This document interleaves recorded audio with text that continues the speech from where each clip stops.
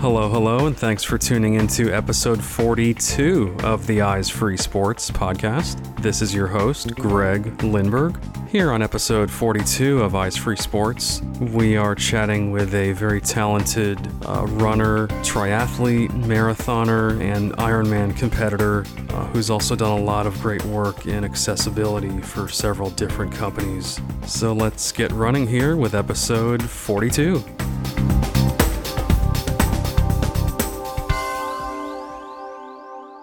All right, so my guest on this episode of Eyes Free Sports is Dave Wilkinson, and Dave is a very accomplished marathoner, triathlete, has competed in Ironman events, and really has a great story to share with us here on this episode. Dave, welcome to Eyes Free Sports. Great to be here. Thanks for the opportunity.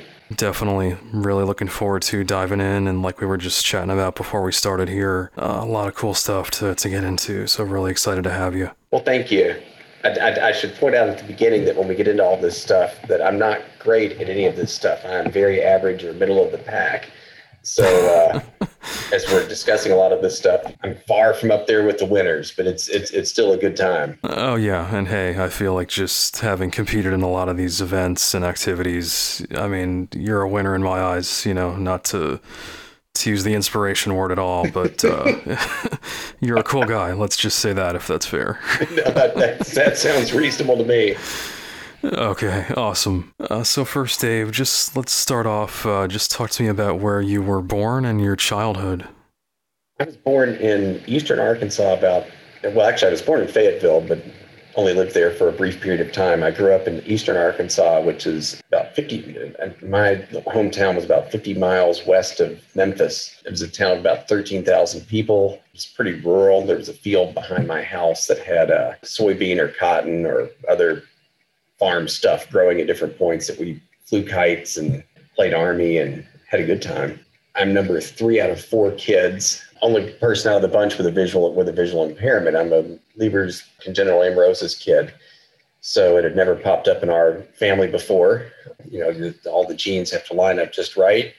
And the numbers popped up for me. Gotcha. And then at what age, how old were you when it was, discovered as far as your visual impairment? My visual impairment, it's sort of a complicated and not complicated question, I guess. My mom figured out something was going on pretty early on when I was an infant. I was interested in things, but I wasn't tracking things. And she came up to the playpen with one of my favorite toys, and I wasn't paying any attention to her or the toy until she shook it.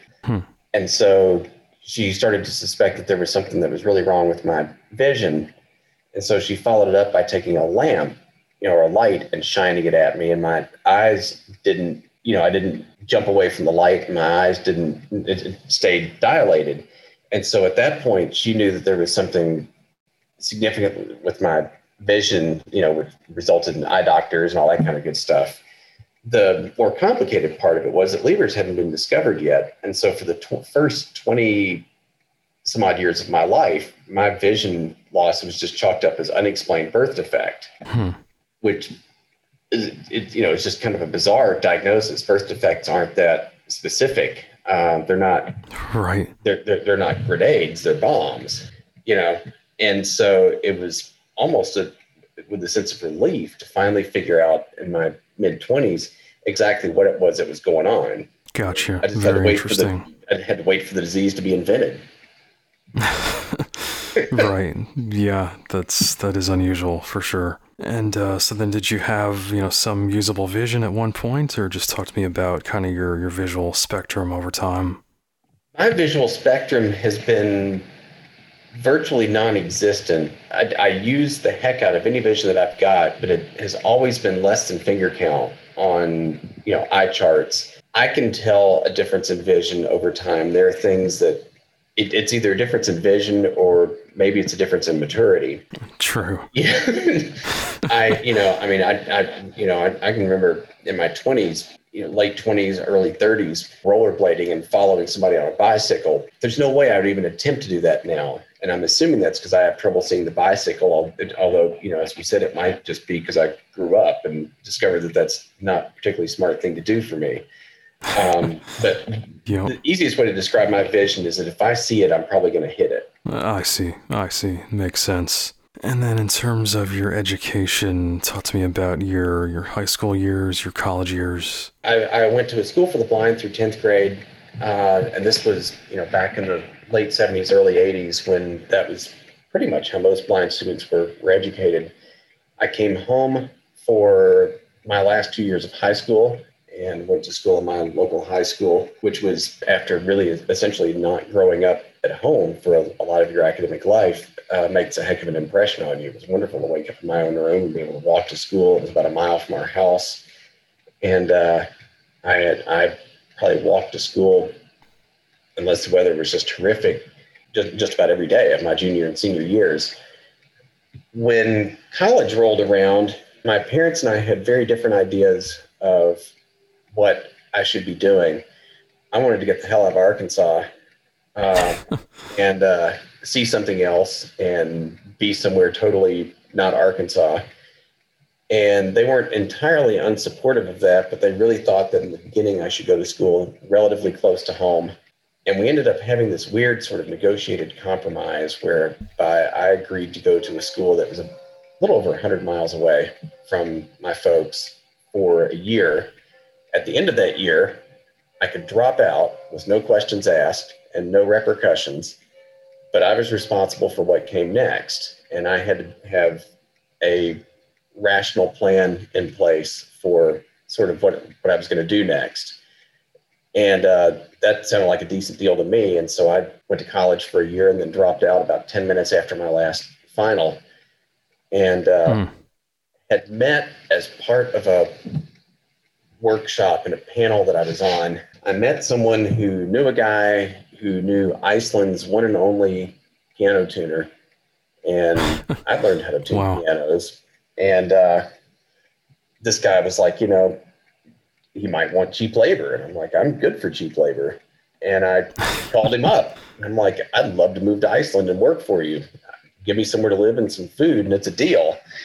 And so I essentially dropped out of college to move to Iceland and tune pianos, which fell into the rational things to do next classification as far as my folks were concerned. They had always said, if you have a chance to travel, go do it. So that sounded good to them. When I came back to the U.S., I stayed in New York for several days with a friend of my mom's, Kay Farrell, whom my mom had done some work with on a board when NAPFI was being formed, the National Association for Parents of Visually Impaired, which my mom was involved in when it initially formed. And Kay showed me around New York, and I fell in love with the city and pretty much decided on the spot after seeing Washington Square Park and maybe a couple of rooms of one building that NYU was the place for me. And I was able to I was offered a decent enough financial aid package to pay for the beginnings of it and landed a full-time job at NYU and ended up working there full-time and going to school doing tuition remission until I finished my undergrad, and then ended up doing graduate work there as well. And really fell in love with the city, and still have New York holds a special place with me. It was extraordinarily good to me, and NYU was extraordinarily good to me. And I grew up a lot there. Wow. Yeah. Quite a transition, first off going to Iceland and New York, and pretty interesting, how life happens, right? It really is. It's, you if there's anything that my parents always really told all of us, that if, to reach for things, my mom was standing next to me when this guy broached the whole idea of Iceland, and she was like, this is just weird enough that it might happen. Like, sounds good to me. Let's make a phone call. And my folks were always kind of like that. They always told me and my siblings to go for it. There's no reason that you shouldn't see what will happen. Just sort of see where you end up. Exactly. Yeah. And then I know you mentioned as far as working at NYU, I was curious, what kind of work did you do at the university there? I did clerical work there. I worked most of the time when I was working there. I worked a graveyard shift. I worked midnight to 8, and I did clerical stuff that wasn't done in the daytime in residence halls. And so I would go to class in the I tried to have my classes either in early morning or early evening, so that I could sleep. And I'd get off of work and either go to class, or I'd go home and sleep and come Yep. back into the city and go to class. And it was kind of an odd existence for a couple of years until I had different hours. It never quite seemed normal to get up at 11 in the evening, have your breakfast bowl of cereal, and be to work at midnight. It was a little strange. Ted Yep. Koppel it was like, it's time to get up. Ted Koppel's on. Yep. As opposed to the Today Show or, Yeah. Good Morning America. Or Yeah. Interesting. Oprah was awesome for going to sleep. She could put me to sleep like nothing else. Um, it just sort of twists things around a little bit. Wow. Very interesting.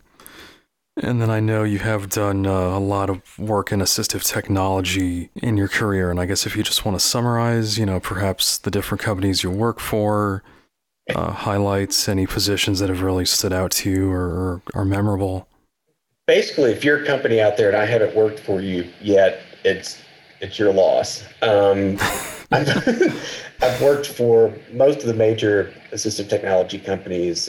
I was a regional sales manager for Freedom Scientific for a few years. I can't remember what my title was at Humanware. I did a lot of product training and actually got to do some relatively extensive travel with Humanware, and ended up in like Guam and Micronesia and such places. And it was kind of exotic.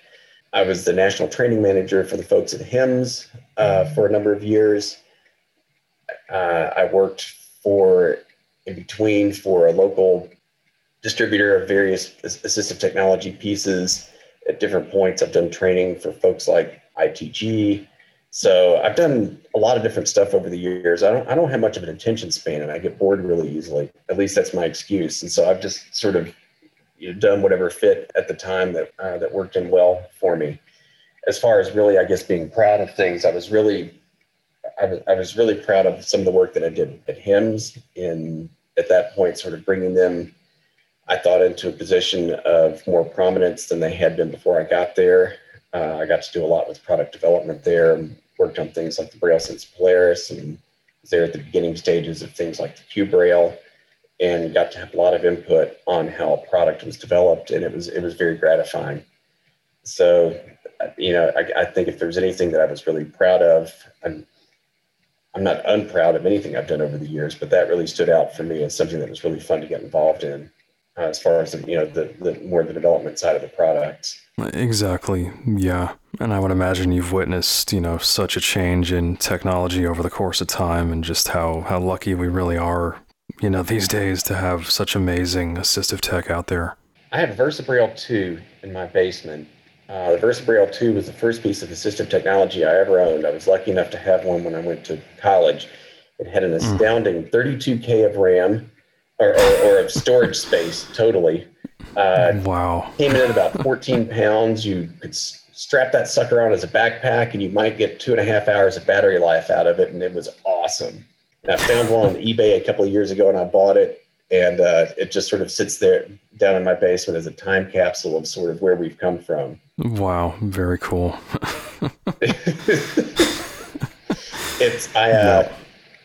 To give you an idea of sort of how unstable and this is no knock against the VersaBraille for all you telesensory people, but I was a huge Ozzy Osbourne fan when I was in high school, and Ozzy was famous at that point for eating bats, and the VersaBraille would eat files, so its name was Ozzy, because it would just devour those suckers. I like it. Yep. Wow. Yes, we've come an awful long way. No doubt. Yep. And then as far as your family, I understand you're married and have a son, correct? I'm married, and I've got a kid who's finished college, who's now working as a PE coach. And we're going to get to see him in the next couple of days. He's living in Arkansas at this point. Ironically, after fighting to get out of Arkansas for years and years, I met my wife at a CSUN technology conference. I was living outside of Boulder, and she lived in, of course, Arkansas. And so I ended up moving back to Arkansas to give the relationship a chance, and obviously it worked. And we lived there for a number of years before moving to Kentucky. So after fighting for years and years to leave Arkansas, I got sucked right back in. Yep, always gotta come home, right? That's right. That's right. Yep, very cool. So as far as sports and athletics, talk to me about any kind of sports, anything you played, formally as a child, or when was kind of your first introduction to sports and recreation? Gosh, we were growing up in sort of rural America. I mean, I grew up outside. When I turned 4, I remember getting my first pair of skates. We would skate around the neighborhood, and there were a lot of sidewalks, which worked out really well for me. Yep. My dad got a tandem bike from somewhere that we had for years and years. My parents drew the line at me riding bikes in the street, which makes sense. But the Yep. tandem bike sort of took care of that. We could ride that rascal all over the place. And, so there were various informal, games of tag or chase or, whatever from when I was a little kid. I got involved in wrestling when I was in 3rd grade and wrestled for a number of years when I was at the School for the Blind. Oh, cool. The last couple of years I was there, I also ran track, which I was abysmal at. I'm not a fast runner. That's why I'm interested in distance. I'm not speedy, but I did it to get in shape for wrestling, and had a couple of decent days of track where the track was wet and the people in front of me fell, and because I'm pokey, I didn't, so I beat them. Yep. But no one has ever looked at me and said, "Wow, that guy's really fast." It just doesn't work that way. And then I went through a long phase when I was in college and when I was first starting out in my professional career, where I didn't work out a whole lot. I was a smoker at that point. I was an asthmatic smoker, so I'd smoke until my lungs gave out, and then I'd let them heal up a little bit, and I'd light back up again, and we'd go through this whole routine all over again. So Yep. I don't particularly recommend it, but it's just this weird sort of hamster wheel. I was at a national convention, one of the consumer conventions. I was about to turn 30, and I ran into someone who introduced me to the folks at Ski for Light, and skiing seemed like a reasonable way to turn 30. This was before I was working in the assistive technology industry. I was running a college at American University, and for reasons that were never adequately explained to me, a fitness center had been put in the basement of the building that I ran. I never did understand what budget line it came out of or how it got there or whatever. But since it was in my building, I was in charge of running the thing, and I staffed it. And then the student staff wouldn't show up, and they'd call me, and I was spending a lot of time in this friggin' fitness center that I didn't want any part of. And I figured if I was going to be down there, I may as well use the equipment. And Sure. then I got interested in this whole possibility of skiing, doing cross-country skiing to turn 30. And I really just sort of threw myself into it and decided that I couldn't be an embarrassment on skis. I had to look like I had some sort of athletic prowess. And I really never stopped working out after that, and fell in love with cross-country skiing.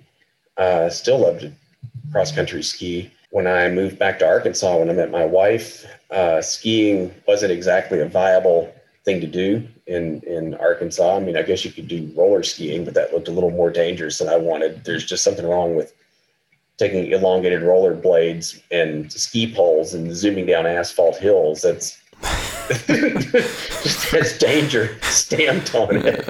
Oh yeah, no question. And so at that point, I got into running and didn't do anything formally with running until I signed up for a 5K. I was getting close to 40 by this point. And my guide for the 5K ended up being this guy named Jacob Wells, who was just a force of nature. Jacob and I went on to become just extraordinarily good friends. And somewhere in between about miles 2 and 3 of that 5K, it was like, hey, we should do a marathon. Like, it might be kind of fun to guide someone through a marathon. Let's start training for one. And he had done close to 30 marathons at that point. So I figured he knew what he was doing. And that sounded good to me. So I marked turning 40 by running the Little Rock Marathon, and ran a spectacular marathon. I've never come within 14 minutes of that time ever again. I have no idea what happened that day, but it was an astounding time that I never came close to again. But and then just sort of kept running, and I've gotten to do a number of marathons over the years, in different parts of the country, and have used running as a way to, I think, decompress at the end of the day. A lot of my professional life had me doing extensive travel for a long period of time. And so by the end of the day, people don't necessarily believe this, but I'm by nature an introvert. And wow. at the end of the day, I'm tired, and I needed a break from people. And so I would go to my fitness center and I would just run for a while. Yep. And it just sort of helped put things back in perspective, and it still does. I still work out later in the day so that I can think about the day as I'm sweating, at this point, as I'm swimming or biking or doing whatever I'm doing. And I'd look back on the day and just try to make sense out of it all. Right. Very interesting. And I know you did mention your guide, Jacob. I understand, he was your guide for many years there, and unfortunately passed away from what I understand. But just thinking back to that relationship as far as, working with your guide, what would you say the keys are to having a successful guide in terms of, being a blind or visually impaired athlete? Absolute trust, and being willing to hand over, without any exaggeration, your life to another human being, and knowing that it's in capable hands. When Jacob and I ran together, and to fill in a little bit of the story, Jacob died in his 153rd marathon. He essentially ran himself into an enlarged heart, which ended up killing him, which was a huge loss for me. Not so much from the whole guiding bit, but just from losing a fellow kindred spirit and a soulmate on the planet. Jacob was an idiot. He would say or do anything, and it was fabulous. We got ourselves into all kinds of scrapes, but I knew through all of it that we were gonna be fine. I mean, he would take infinite pleasure in doing things like we would wear I'd wear this little visually impaired sign, and so we would snap pictures of me wearing my little visually impaired little vest thing in front of high voltage signs and such things. It was stupid, but we had a really good time with it. It was very irreverent. We both were stuck in about 8th grade as far as just our general development, and it worked out very well. But to get back to your question, I don't have a problem. It's much easier for me to trust a guide than it probably is to trust a lot of other situations. And I have no idea why that is, but you end up literally just putting your faith into another person, and you assume that they've got skin in the game. They don't want anything bad to happen to you because they're going to feel really crappy if it does. And I've never really had trouble developing that sense of trust with a lot of people. And maybe that's because Jacob was such an awesome guide in the beginning to get me started with all of this stuff. I have done things where I got hurt over the years. I've skied into a few trees. One case where could have been potentially pretty bad. We were skiing in race conditions, and my guide was out of range. And when that happens, you're supposed to sit. And instead, I was trying to find where he was. And we think what happens is I saw a tree and figured that must be my guide, and I skied right for it. Oh, geez. So you have to go into these things. Your guide is never going to you can't expect your guide to keep you from getting hurt. That's not going to happen. But what your guide will do is give you all the information that they can, so that you can make informed decisions, and so that your chances of something happening to you are closer to the same as anyone else who's out there.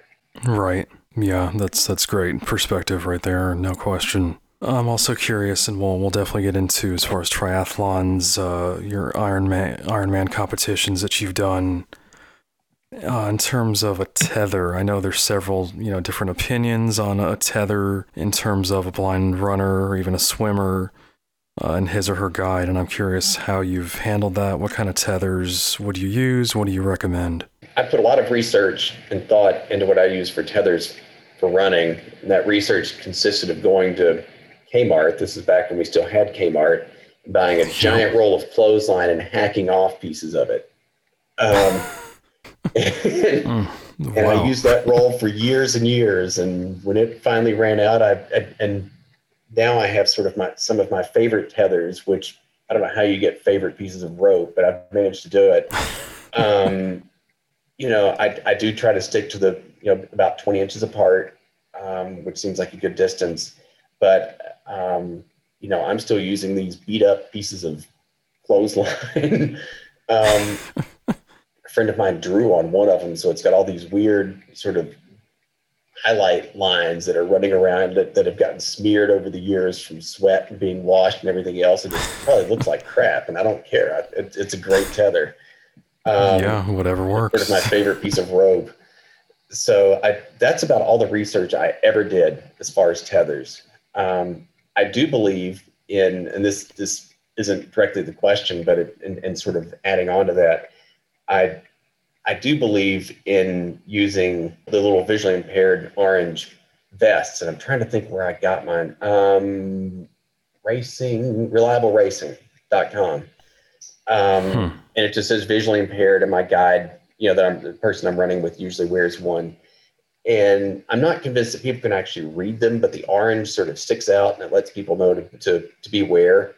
And I think that's fair to your fellow racers, or when we're running out on a trail, like on, just a jogging path or whatever, to let someone know that there's something different about this situation.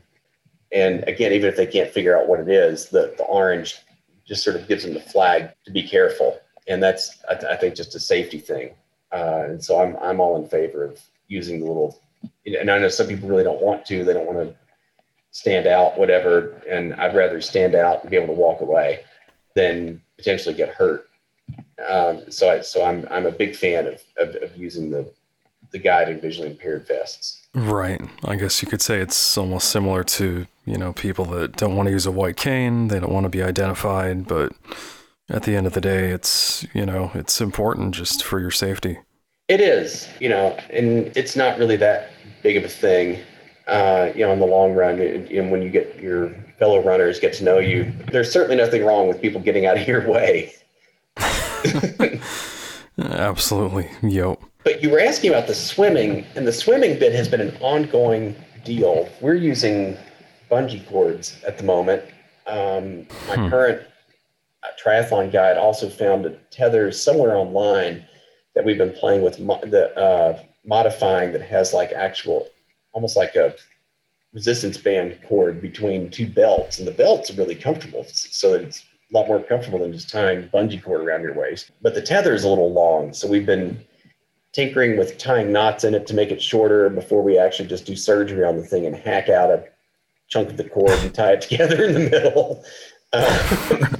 So the swimming has still been a work in progress. We've tried various things, and there's a college student that I swim with every Monday night in Ohio, where we've tried different lengths of bungee cord, and we've tried a bunch of, just different stuff over the years. And I think what we finally gotten to is having around 2 feet between us, which is, I think, what other triathlons, I think like for the Olympic triathlons, they want you to have like 20, 22 inches, whatever it is, between you. Human beings were not meant to swim tied together. And it is an art to learn how to swim tied to someone else. And for me, it has been by far the hardest part of the triathlon. Interesting. And a little creepy at times. No doubt. Yeah, I've never tried it myself, but I can definitely imagine that whole dynamic. It is very strange. And, just everything about being deprived of another sense because you can't hear what's going on most of the time. You're relying on touch. You're relying on, this cord as it pulls in different directions and stuff. And it is a very disconcerting experience. It has taken a lot to be able to do it. For sure. So for all of you who are out there looking into triathlons, put some extra time into swimming. You're going to need it. Yeah, I know I was going to ask you about, the most challenging of the three, and it sounds like hands down, that's tops for you. Yeah, there's nothing even close. Gotcha. And in part because I really didn't know how to swim before this. I could slog my way through water, but no one had ever looked at me and said, that guy's a swimmer, because I wasn't. And so before I really could start to worry about the swimming part of this, I needed to learn some decent technique. So I was starting frightfully close to the beginning when it came to swimming. So it started off being sort of, the thing that was in the distance as far as, this is going to be a lot to take on. And it's always maintained that status. Right. I know you were in a very serious car accident at one point, and I believe it was it right before you were supposed to do an Ironman event? It was right before. This was actually, the car accident ended up resulting in the whole idea of Ironman. The car crash was a couple of days before I was supposed to run in an annual marathon in Little Rock that is run in memory of Jacob.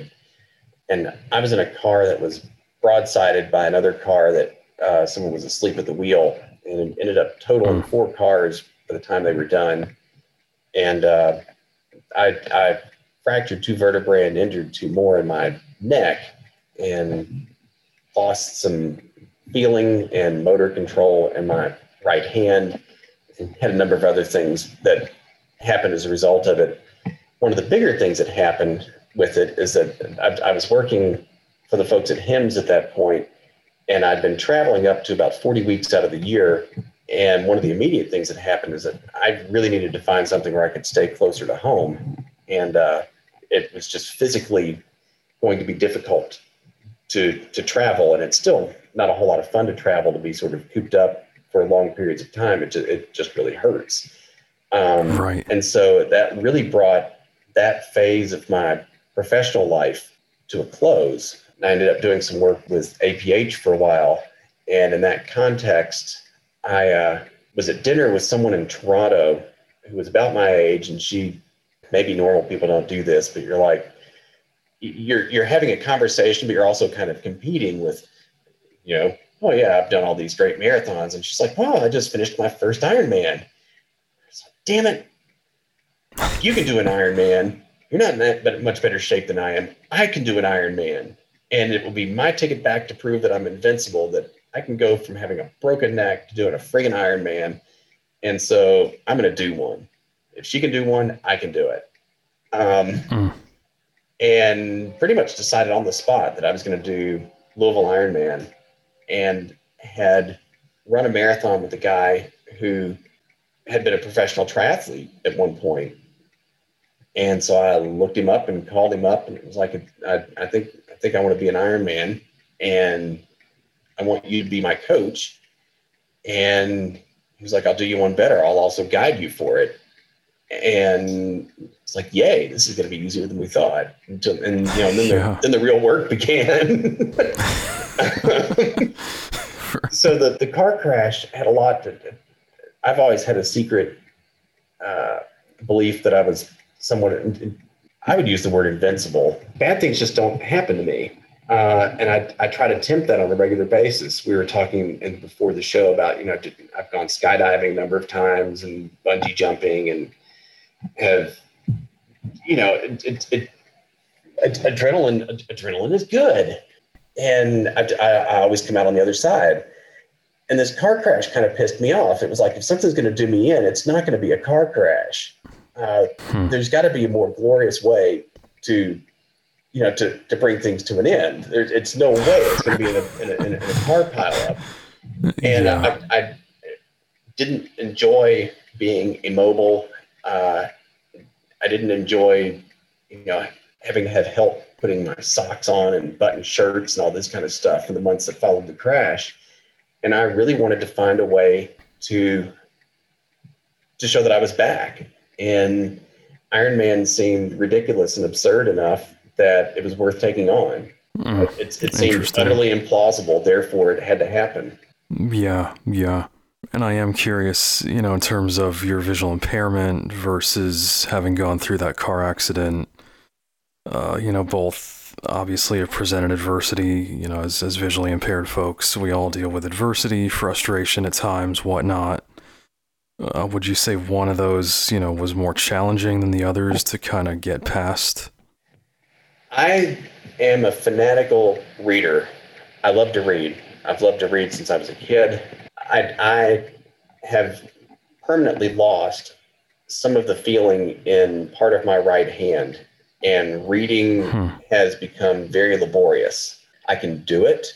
I miss dots, so that things like phone numbers, I at this point have to look at them really carefully or use speech, or I've gotten much better at reading with my left hand.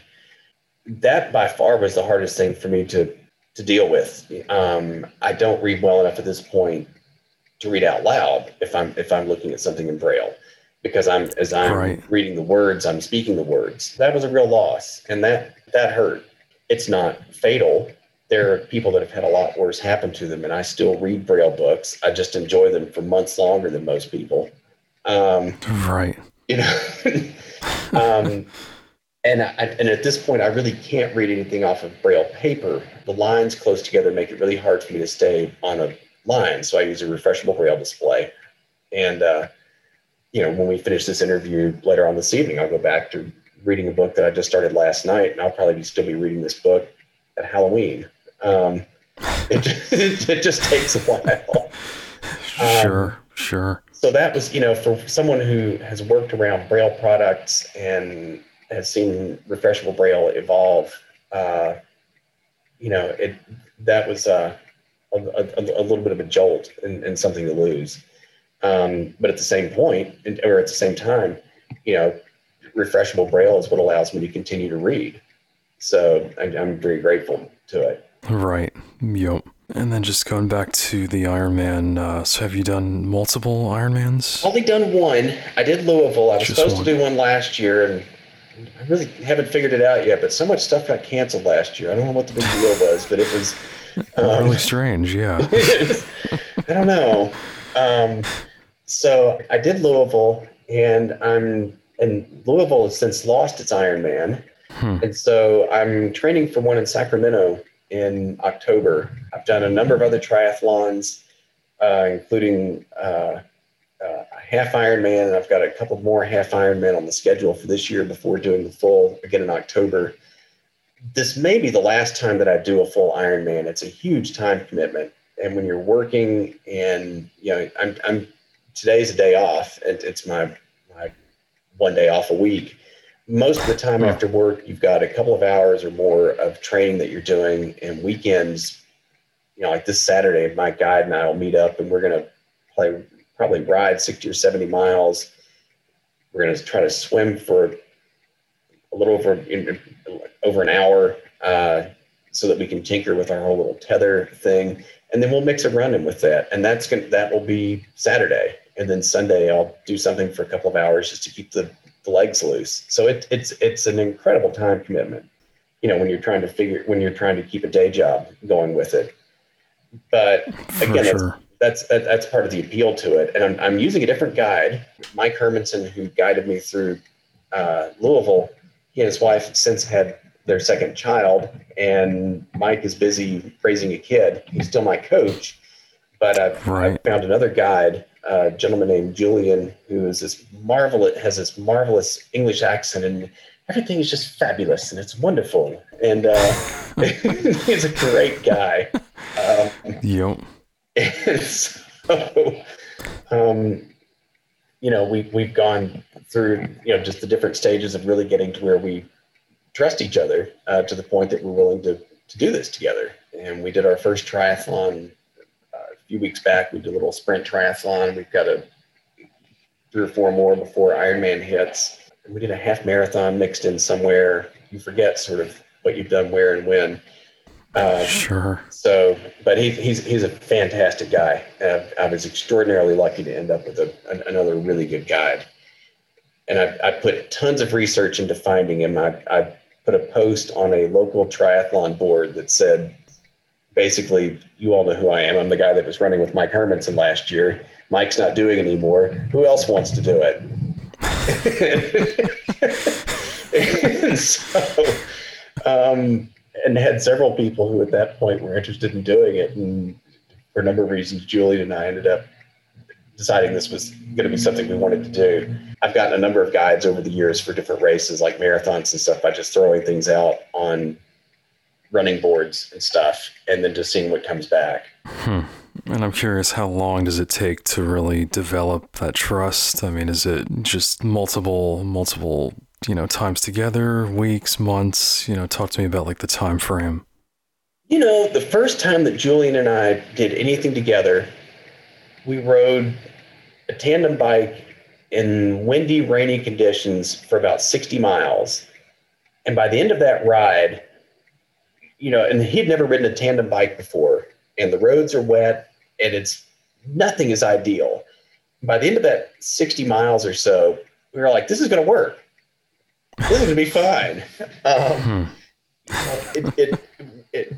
I think as you do this over time, it takes less and less time. You can sort of feel in the beginning if it's going to work or not. Sure. And first impressions. Yeah. And we immediately clicked, and it was a miserable ride. It was cold. We stopped under a tree at one point just to sort of, avoid getting soaked. It was just one of those days. And we really bonded at that point. And so the first time we'd ever run together was a half marathon a couple weeks later. And we're like, whatever, we got 13 miles to figure this out. We're not running to win this thing. We'll just see what happens. And and we did fine. I've run races with people that I didn't know until right before the race. And in general, I just figure it will work. I've had a couple of guide experiences that weren't great, but in large part, I've had fantastic guide experiences. And the ones that weren't so great, okay, I lived. They did their best. I did my best. It didn't work out, and that's okay. Yep. I don't know. It's almost like the athletic equivalent to speed dating or something. You see each other at your best and worst really quick. And as long as you can handle each other at your best and worst, you're going to be all right. Yeah, that's a great analogy right there. That says a lot and very accurate. I've had relationships where I wasn't as close to the people that you end up being as close to when you're guiding. You see each other in all sorts of situations, and you have to be dead honest with each other about how you're doing, because you're going to only do as well as the weaker link of the two of you is going to do. That's so true. Yep. And I'm sure just the conversations you have, everything, it's, the secrets you share. Oh God. Yeah. You know what I mean? And the conversations, roam from, deep and philosophical and insightful to snot rockets. Yep.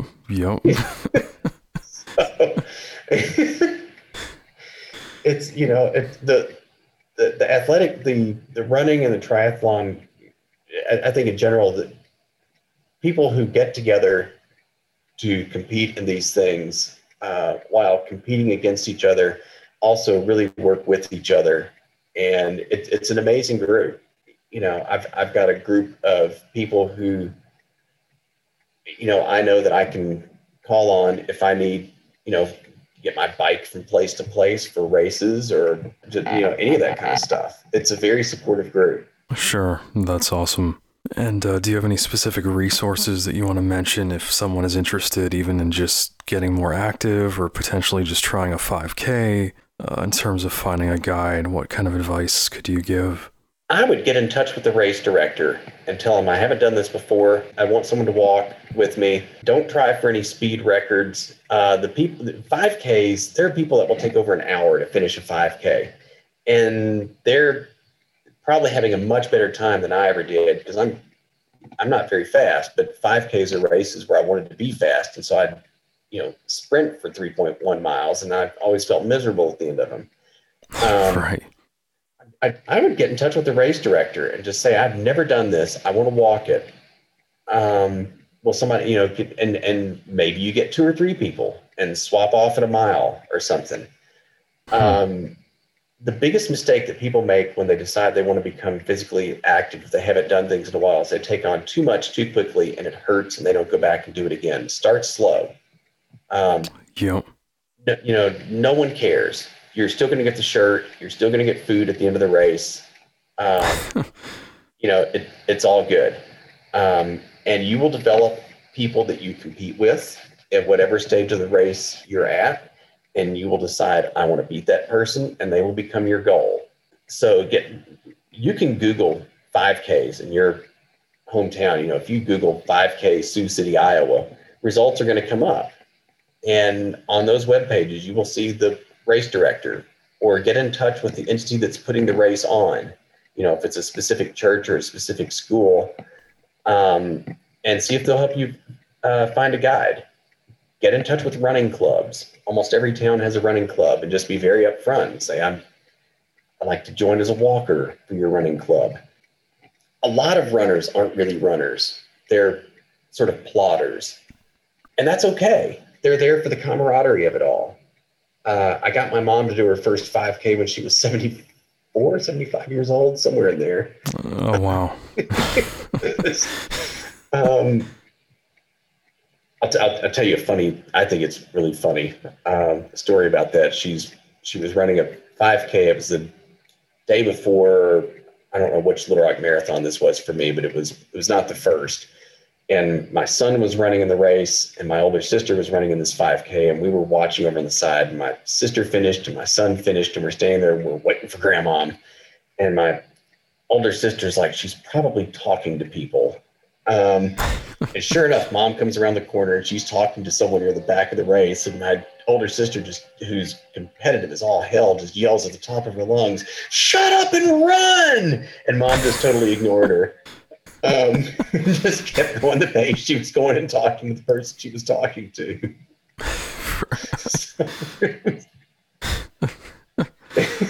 Yep. Like, Gotta whatever. Love it. So if you're going to get into some of this stuff, there are, and some of this stuff is pricey, and I say that going into it, but things like Pelotons are accessible. They're running on Android tablets. My treadmill is a True Fitness treadmill. There's an app made by a company called Wahoo that's called Run Fit that will keep track of how far I'm running on a treadmill at any given point.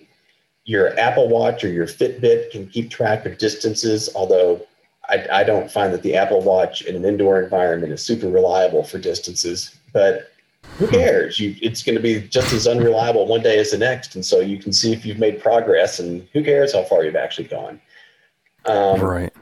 Don't start out big. Start out with something that's infinitely manageable and go from there and have a good time.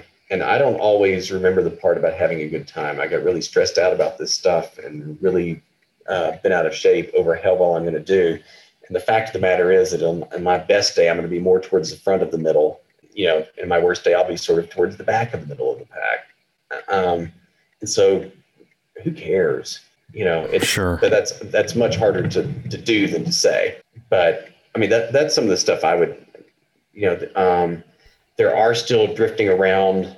There used to be blind yoga courses that you could buy that I think are still out there somewhere. And there was a website that had a lot of fitness courses that ultimately ended up, and when the website went out of business, you could download for free. If anyone's interested in some of that stuff, you're welcome to email me at dave@speedyturtle.net. I'll be happy to send you any resources that I've got. So, and the Speedy Turtle comes from the fact that I am speedy for a turtle. Yeah, I was going to ask you about that nickname. I do like that. Definitely an oxymoron, but it's funny. It's about what you feel like towards the end of these things. I had shirts made up before Louisville Ironman that had a caricature of me on the front of it, sort of a turtle flexing its muscles. It's just become sort of I'm a legend in my own mind. But I like the whole Speedy Turtle thing. For sure. Very cool. Alrighty. Well, again, we've been visiting with Dave Wilkinson. Very accomplished, I will say. Very averagely accomplished. If you insist. And also, quite a career you've had, quite a variety, and some big names you work for. So congratulations on all the work you've done in accessibility and assistive technology as well. Just a shout out to how weird things can happen to you. I'm doing digital accessibility work for Hilton at the moment. And and I got linked up with Hilton precisely because I like their treadmills. And I stayed at Hilton's for years and years. And I met the director of digital accessibility at a conference I was at a couple of years ago. And without thinking, I was like, I love your treadmills. And there was this pause and she's like, what about our treadmills? And they have buttons. They're tactile. They're easy to use. You can skip the front desk. I'm like, you can have me sleep on a concrete slab for all I care. Just give me your treadmill. And that has ultimately worked itself into a job where now I'm doing digital accessibility work for Hilton. So you never know where things are going to come out of nowhere and have a long lasting impact. I would have never thought that Precor treadmills at Hilton hotels would have gotten me a job working in a career where I wasn't qualified to do digital accessibility work. They hired me anyway. Now I am qualified. So yeah, just once again, you never know where a simple conversation could lead. Yeah, no, you really don't. It's just kind of wild the way that life works that way. It's messy and it's all over the place, and it all sort of makes sense at some point. Absolutely. Yep. Alrighty. Well, again, we've been chatting with Dave Wilkinson, and Dave, just want to thank you so much. Really appreciate your time, and I've thoroughly enjoyed our conversation here on Eyes Free Sports.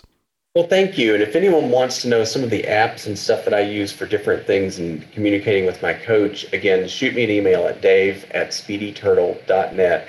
I'll be happy to share anything that I've got as far as different apps that I use for biking and swimming and running and all that stuff. If you get into triathlons and if you need to keep track of your data. Excellent. Alrighty. Sounds great. Again, really appreciate it, Dave. Thanks so much. Thank you much. I appreciate the opportunity.